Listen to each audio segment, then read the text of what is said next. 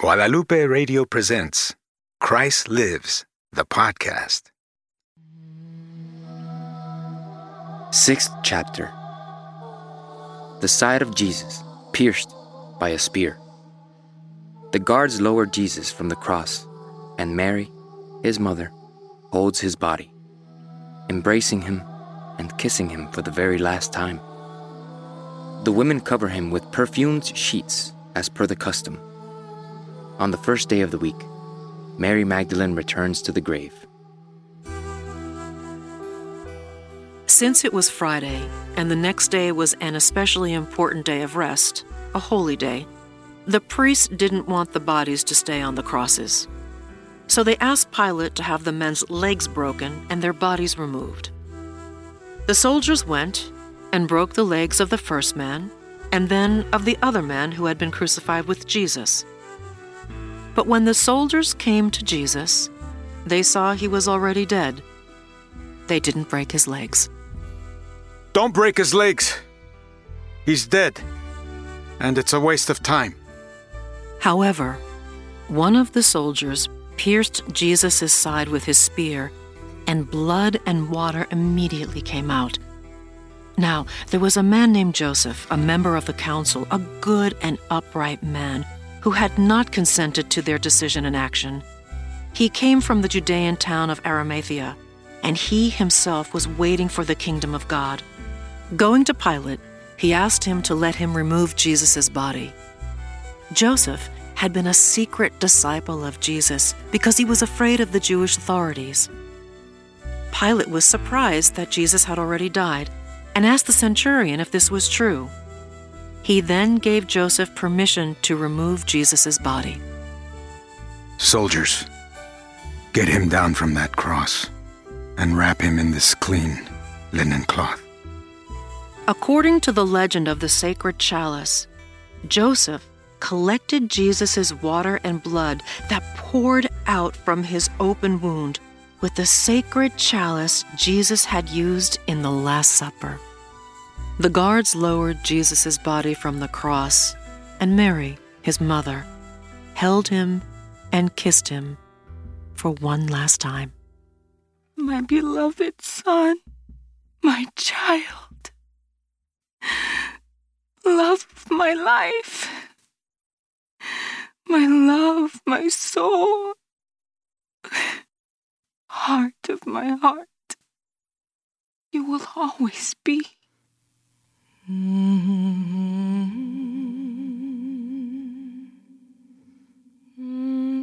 They placed him in a tomb cut in a rock, one which no one had yet been laid. It was preparation day, and the Sabbath was about to begin. Nicodemus, a rich and wise priest, member of the Sanhedrin Supreme Tribunal, and well-versed in the law of Moses, who believed in Jesus, came to help.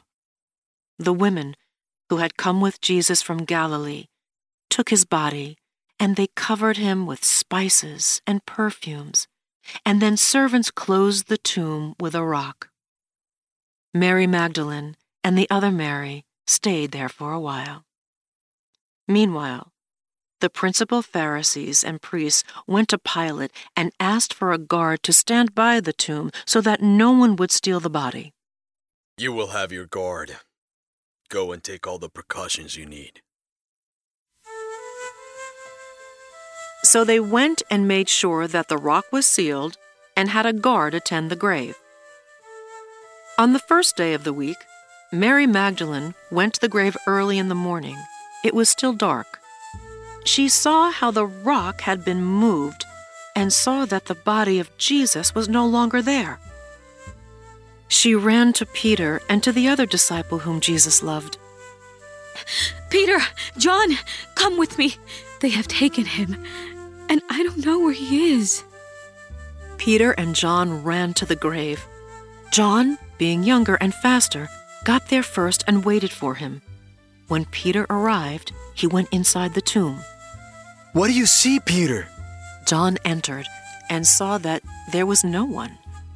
The two rushed out to tell the others the news, but Mary Magdalene stayed behind weeping.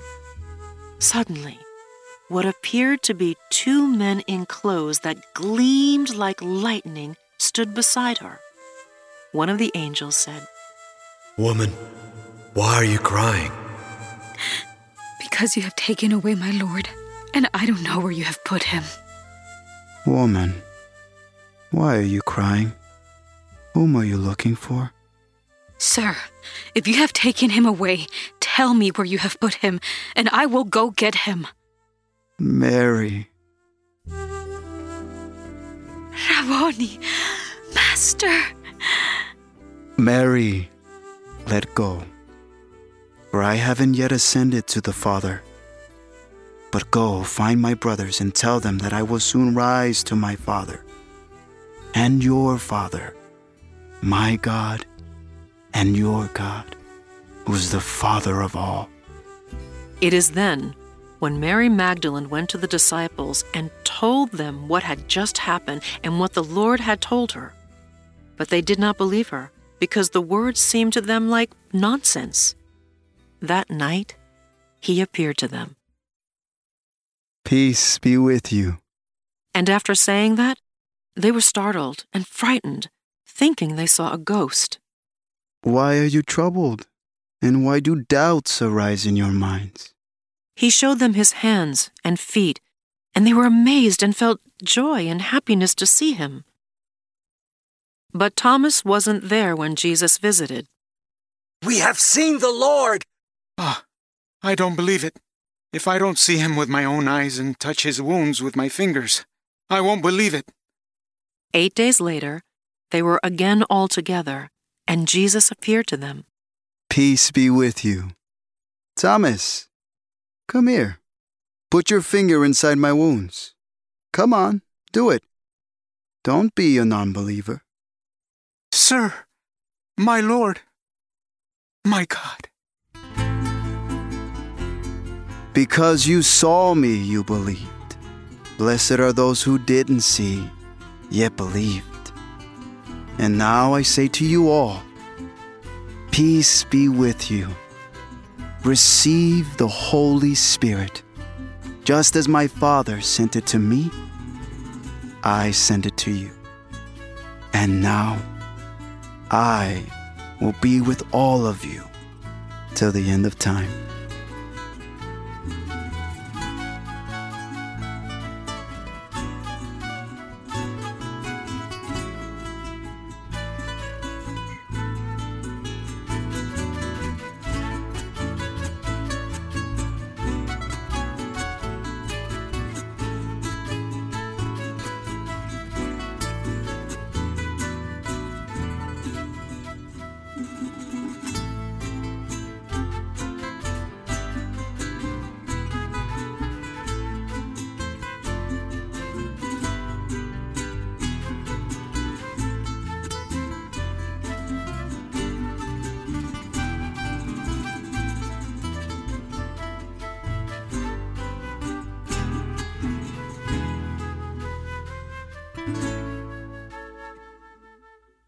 End of the final chapter. If you like our show, don't forget to tell your friends. Please give us a 5-star rating, a review, and support our show by visiting and donating through our website at christlives.la.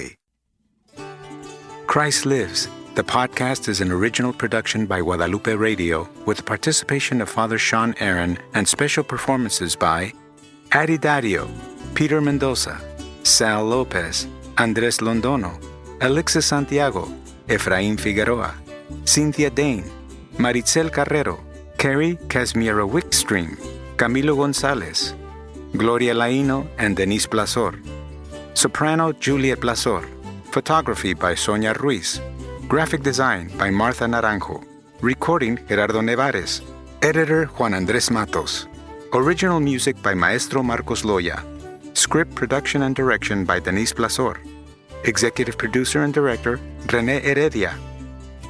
Christ Lives, the podcast, all rights reserved.